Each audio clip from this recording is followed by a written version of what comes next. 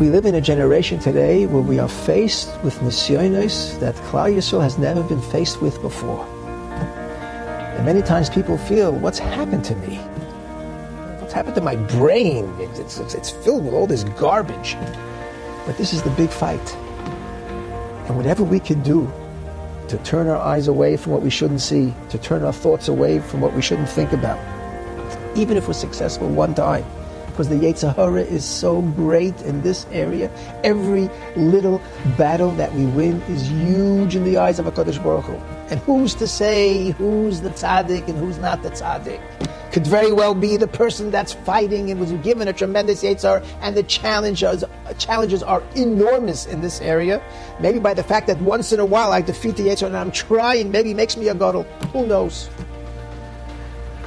But the advice of Bilam, unfortunately, is still with us today. We have to constantly strengthen ourselves, be machazik ourselves.